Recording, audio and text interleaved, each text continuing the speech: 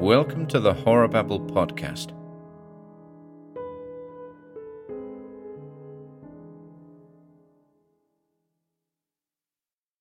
The Artist and the Door by Dorothy Quick.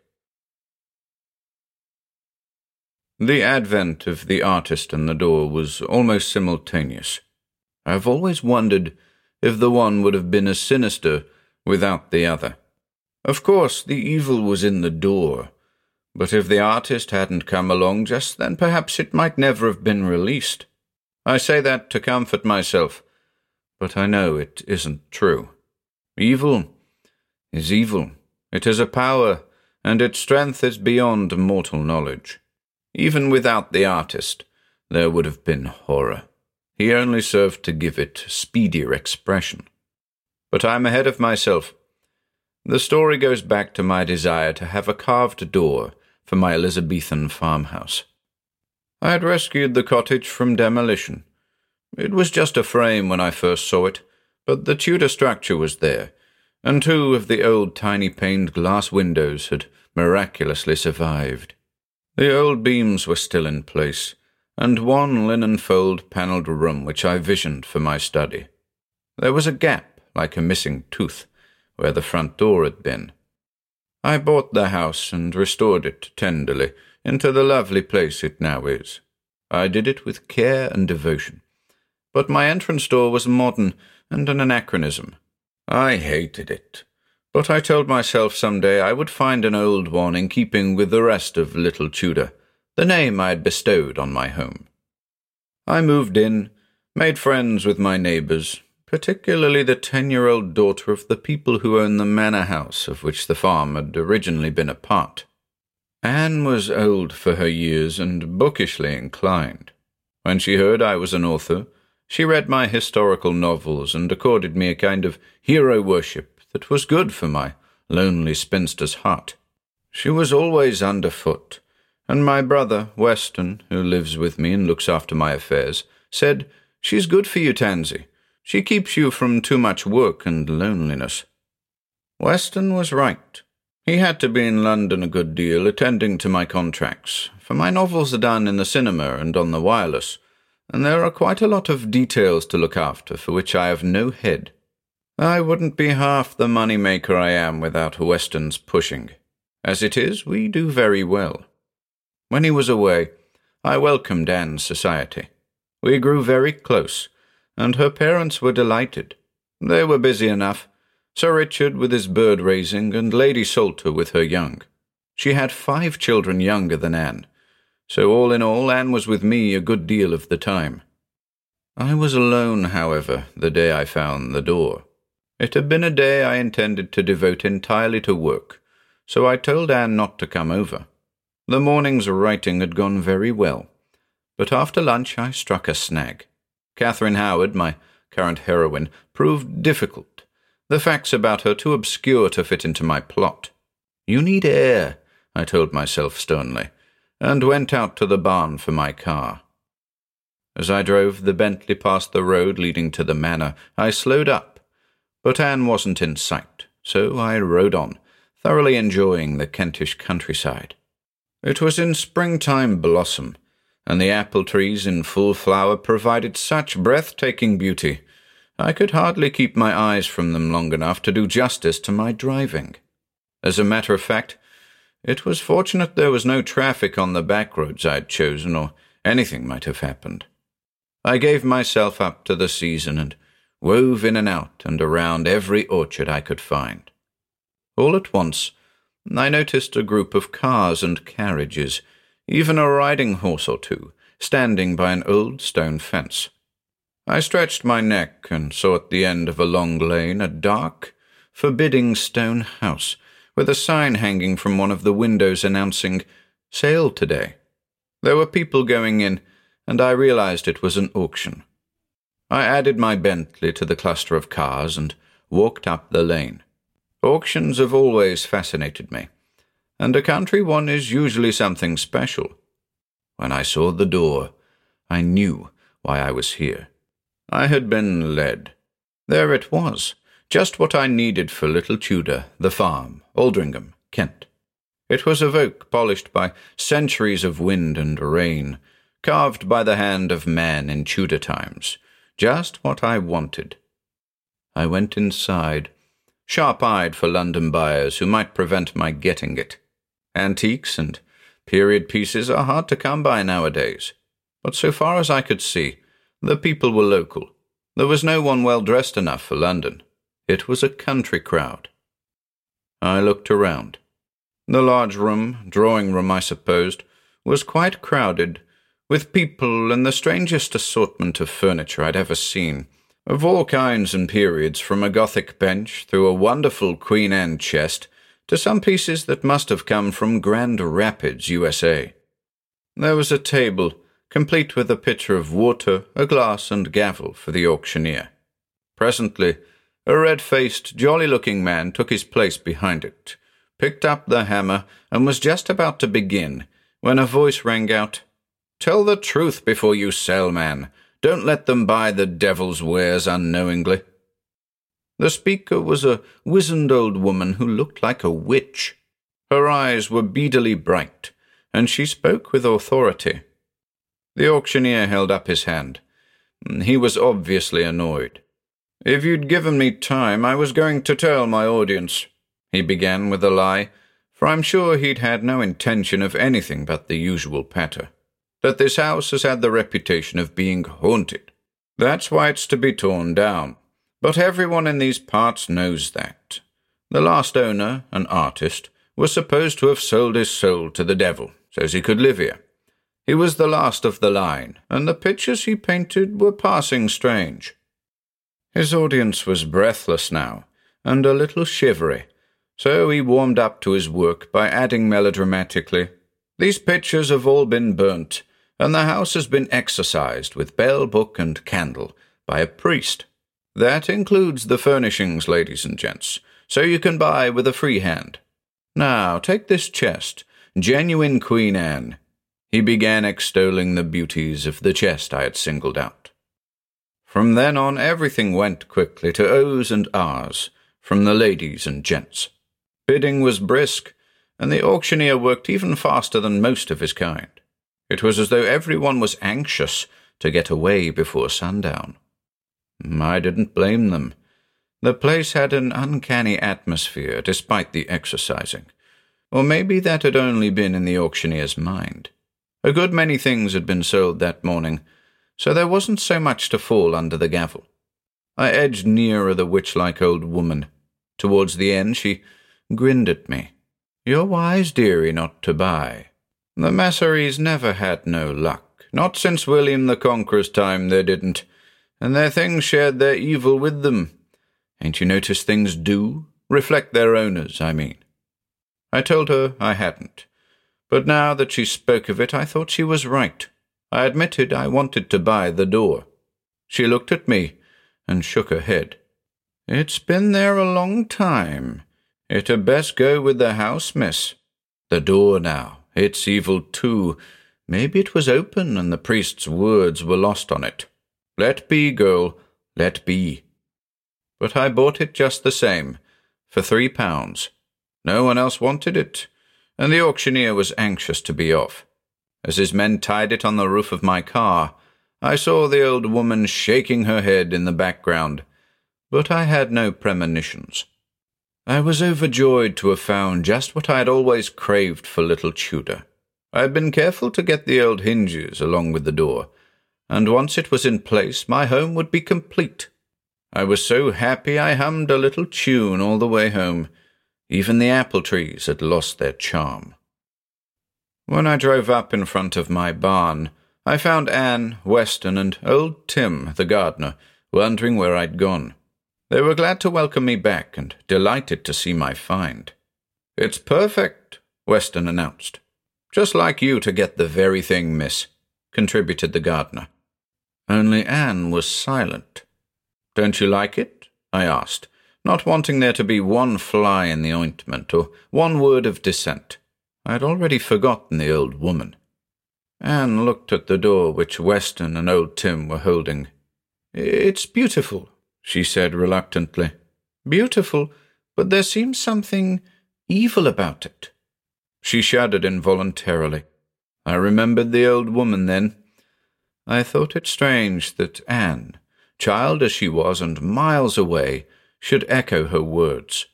But I spoke sharply. It's old. All old things have seen evil, much of evil. Sometimes they can reflect what they've seen, to sensitive minds. She accepted my explanation with gravity, but she had the last word. Yes, only it's as though this evil were alive. Long before the twilight, which is so lasting in England, had ended, Weston and old Tim had the door in place. Evil or not, it looks magnificent, Weston said. Does it seem evil to you? I asked. No. Weston was matter of fact. What you said to Anne is true, though. It doesn't seem just like any door. It isn't. It's Tudor. We laughed at the pun. Then I told Weston about the old woman. He was quiet for a little. Then he shrugged. Maybe. But it's a fine old piece and just what we wanted. Let's forget the rest. That was how we left it. The next morning, Weston went up to London in his own car, an ancient Daimler which, true to tradition, still ran like a song. I decided I'd walk to market. Aldringham wasn't far. The exercise would do me good. Anne, who had come over for breakfast, went with me. When we reached the gate, we found the artist. He was lying spread-eagled on the road with a nasty bruise on his forehead. We knew he was an artist, as his easel lay beside him, and a box of paints with half its contents spilled was there too. He was quite unconscious, evidently the victim of a hit-and-run driver. I sent Anne to ring up the doctor, and when she'd done that, to return with old Tim. I felt the artist's pulse. In view of the tools of his trade, there was no doubt of his profession. The beat under my fingers was faint but steady. I knew enough about fractures and concussions not to disturb him, so I began picking up the tubes of paint and putting them in his box. I was just aware of the doctor's car in the distance when I found him awake and regarding me. "So you're better?" I said. He smiled ruefully. "I guess so. Is anything broken?" "You should know," I told him, and watched him flexing his arms and legs. Apparently, there was nothing wrong with him. He grinned as the doctor came over. After a hasty examination, the doctor said he was suffering from shock. He should be quiet for a day or so. The MD looked at me, so I invited him to stay at Little Tudor. After all, he'd practically been injured on my ground. I really had no choice. The doctor and old Tim helped him in. I put him in the guest room. He slept most of the day. The doctor had seen to that. But by night he was up and insisting on being no trouble. He finally came to dinner in a robe of Weston's. He looked very young and handsome, with blonde waving hair and deep blue eyes the colour of turquoise. There was something open and ingenuous about him that made him most appealing. He was a charming talker, too. Actually, he was an artist only on the side. He had a regular job on a newspaper. Painting was his hobby, and he was on a 2 weeks vacation walking tour indulging it. He had only a few days left before he had to be back at Fleet Street. He showed me his sketchbook. The things in it were good. He certainly knew how to draw and paint. Maybe some day he could illustrate a book of mine, I suggested. He'd like that, he told me. By now, Mrs. Tim had cleared the table, and I was sitting by the fire. The artist, his name was Sandy Gordon, was moving up and down the big room. But he'd like to do something now to pay his way. How about painting that door? It looked so plain in the room. I explained it was Tudor, and all the carving was on the outside. Inside there was only the outline of 4 squares, and the wood wasn't as well polished, but I told him it would be out of character to paint it. No, it wouldn't. He'd been to some castle on his trip, pure Tudor, which had painted doors. It was even rumoured Holbein had painted them. He'd do a good job. Please let him. Otherwise he could hardly accept my hospitality. What could I do but weaken? When I came down next morning, he was at work, Mrs. Tim hovering near enthusiastically. Later in the day, Anne joined Mrs. Tim. "It's a lovely colour, isn't it?" she asked, but she looked worried. When I asked her why, she mumbled something about still evil. Sandy didn't finish the back of the door until just before it was time for me to take him to the train. Then he called me. "Do you like it?" He pointed to the door and stood back. It was exquisite. A path outlined with a serpentine hedge of box leading off into a riot of roses. There were roses all along the side, across the top, bower-like. Mammoth roses, incredibly full-blown. The colours were gorgeous. One could almost smell them. "It's wonderful," I told him with enthusiasm, and it was. Then, because he was obviously waiting for more, I added, "It makes one want to find out where the path goes." He turned away. "I shouldn't try to discover, if I were you. It's a funny thing," he went on with a rush as though the words were forced out of him. "It isn't what I meant to do at all. I'd planned a Persian sort of thing, a princess in a flowery field with a prince on horseback. But when I started to paint, it was as though another hand seized mine, and this is the result. Those exotic colours aren't me at all. I usually deal in muted shades. These are stronger than I ordinarily use, and I never saw a rose like any of these. Oh well, I suppose it's genius. Anyway, it's more vivid than anything I've ever done. Actually, I'm quite proud of it." "I shall be too," I told him. Then we rushed for the train. As it pulled out, he leaned from the window and called, "Don't walk down that path." Then the train took him off to London. When I got back to Little Tudor, Anne was sitting, watching the door. I thought she was looking out for me, but such it developed was not the case. She was looking at Sandy's mural. "Isn't it funny how those lovely roses take all the evil away, Aunt Tansy?" She always called me that. "I've never seen such pretty flowers. And that path, where do you suppose it goes? I'd like to find out." "You mustn't," I broke in sharply, remembering what Sandy had said. She raised her brown eyes to my slate-grey ones and laughed childishly, "As though I could. But I'm sure it's somewhere lovely, like the flowers. Perhaps Sandy knows. When he comes back to visit, we'll ask him." I looked at the door myself, and once again it seemed as though I could smell the roses, and that they moved as though swept by some slight breeze. Anne slipped her hand in mine. "The roses dance. I'm sure at the end of the path there's a carnival of roses." I wondered where she'd heard the word carnival. It was an odd word for a child to know. Perhaps she'd picked it up from Sandy. "Such a lovely scent," she half-whispered. "There were never such roses in this world." She wasn't really aware of what she was saying.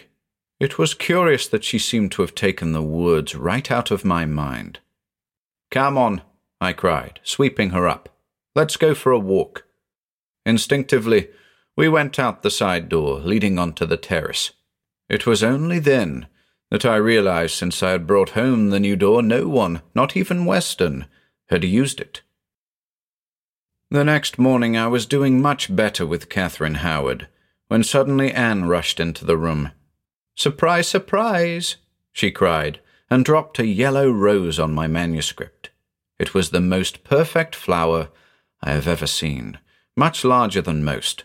It looked like a sequin star, and the dew on it glistened like diamonds. "Why, Anne, wherever did you get this? It looks like one of Sandy's roses." She giggled. "It is. I found it lying in front of the door. Do you suppose it dropped off?" "Don't be silly, Anne.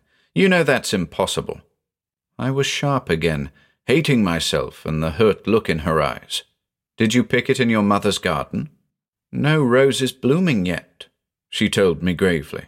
"Not even in the conservatory. Besides, I've never seen a rose like this, not even at the flower show in London. I knew she'd been taken for a treat last year, and I knew she was right. I had never seen such a rose either. Perhaps it comes from the end of the path, she suggested. Anne, you mustn't say such ridiculous things, or even think them. Probably Sandy sent the rose down from London. It's most likely a new kind he knew, and that's why he drew them on the door. He told old Tim to put it there for me to find. I made my tones convincing, although I was remembering what Sandy had said about his painting.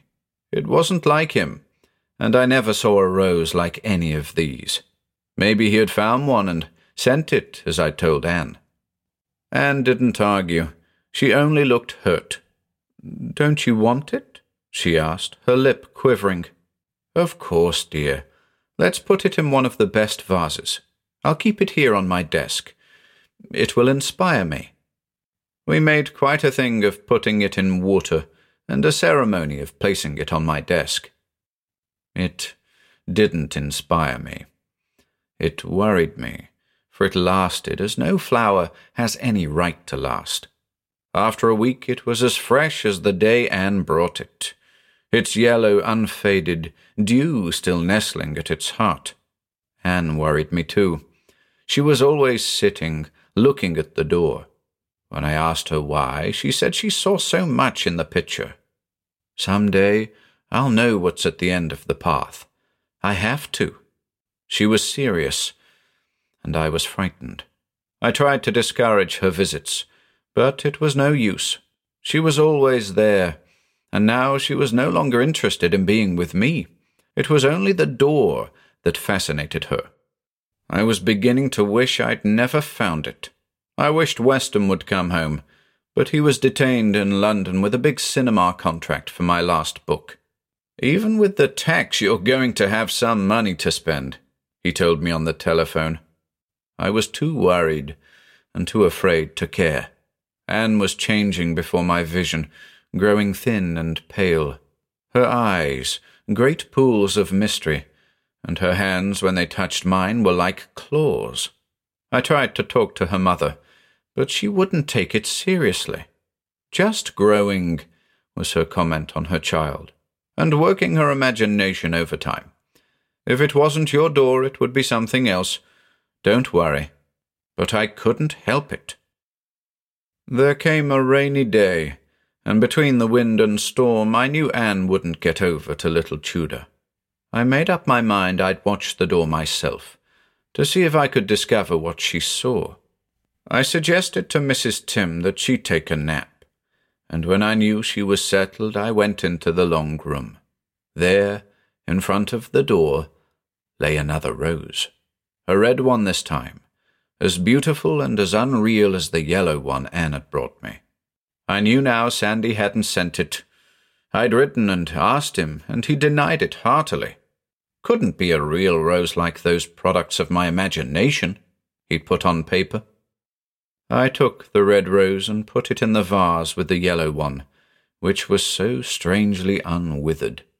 I left it, glad to be free of the overpowering scent, but when I returned to the long room, the perfume was still there, heavy as pure attar of roses, permeating the entire room. I sat in the deep chair facing the door where Anne always sat, with the sweet, cloying odor of the rose in my nostrils growing stronger every second. I watched the door. Once again the roses seemed to sway as though moved by some, to me, unfelt breeze. They seemed to be leaning towards me, beckoning me to come to the path, and the patch stretched endlessly and invitingly before me. What a picture it was! Genius, Sandy had said. It was more. It was a masterpiece, living as some pictures do. I grew more and more enthralled.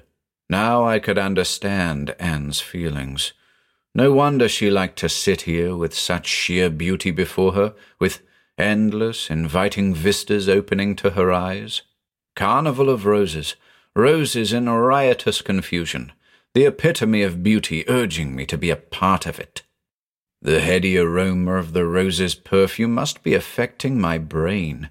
But I was like one compelled. I had to touch the flowers, to feel their velvety petals, to be a part of them. I was out of the chair without my knowledge, moving towards the door. The scent was stronger now, more alluring, and the path more inviting. I knew if I opened the door I could step onto the path, and I knew too that I desired that more than anything in the world. I put my hand on the door handle. I turned it, opened the door. There was sunshine and roses outside, a riot of roses, red, pink, yellow, and white rustling roses, moving towards me, touching my hands with velvet, my cheeks with dew, while the path sparkled like diamonds, and a bright, unnatural sunshine flooded everything like a spotlight. I was dizzy with the redolence of the flowers. I took a step forward. I was on the threshold. Now, in another minute, I would be on the path. I would know such beauty as was not in the world. Crashing through the sunlight and the roses came Sandy's voice. "Don't walk that path." And then suddenly, the cloying scent was gone, and instead I smelt that foul odor of decay that is part of yellow roses just before they begin to wilt. Shocked, I drew back, though there were hands, strong, masculine hands, trying to pull me forward through the door. I exerted all my will and stepped back again into my long room.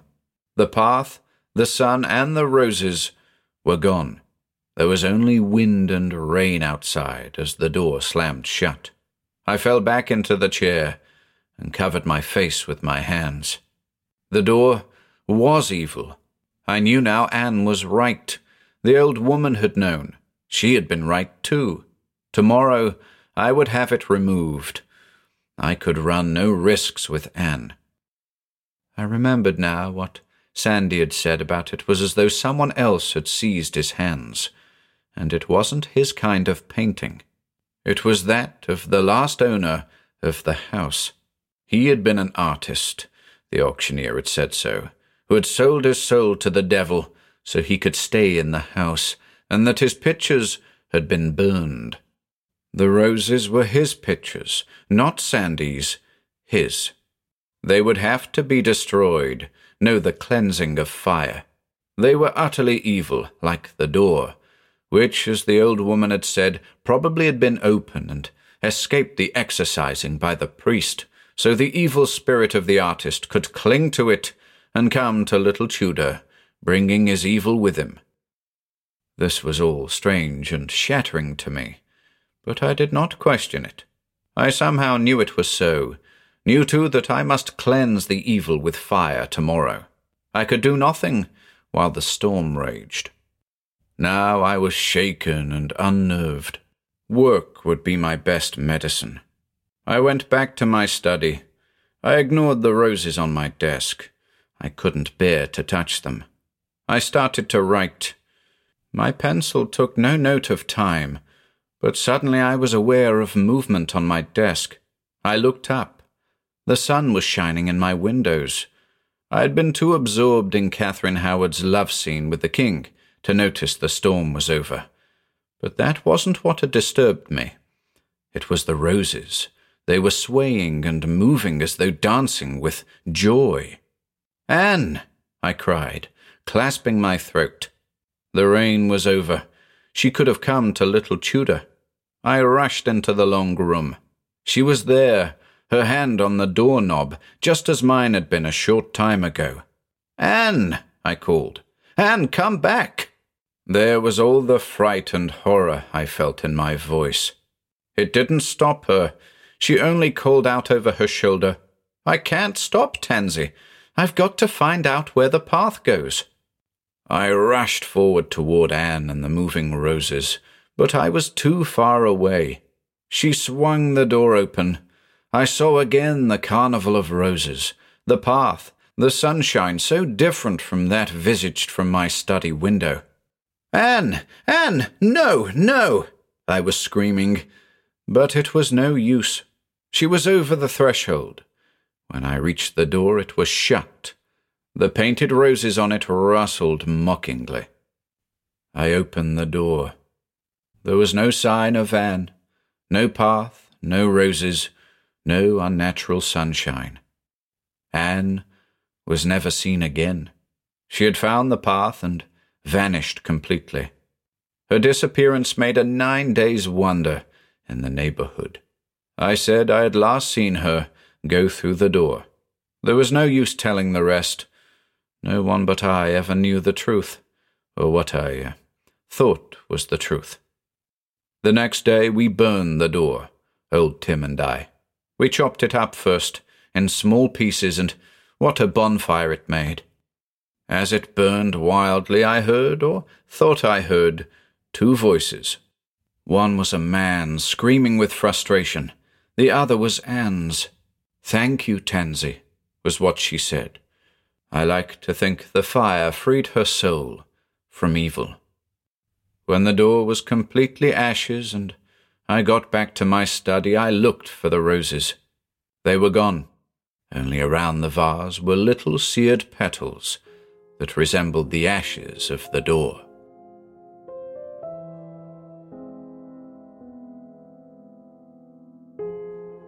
Hello, ladies and gents. Ian here. Be sure to pop on over to our YouTube channel or Facebook page for regular updates. If you'd like to support our work, please consider taking a look at our Patreon or Bandcamp pages, or search for us on Audible. You'll find links to everything on our website, horrorbabble.com/links.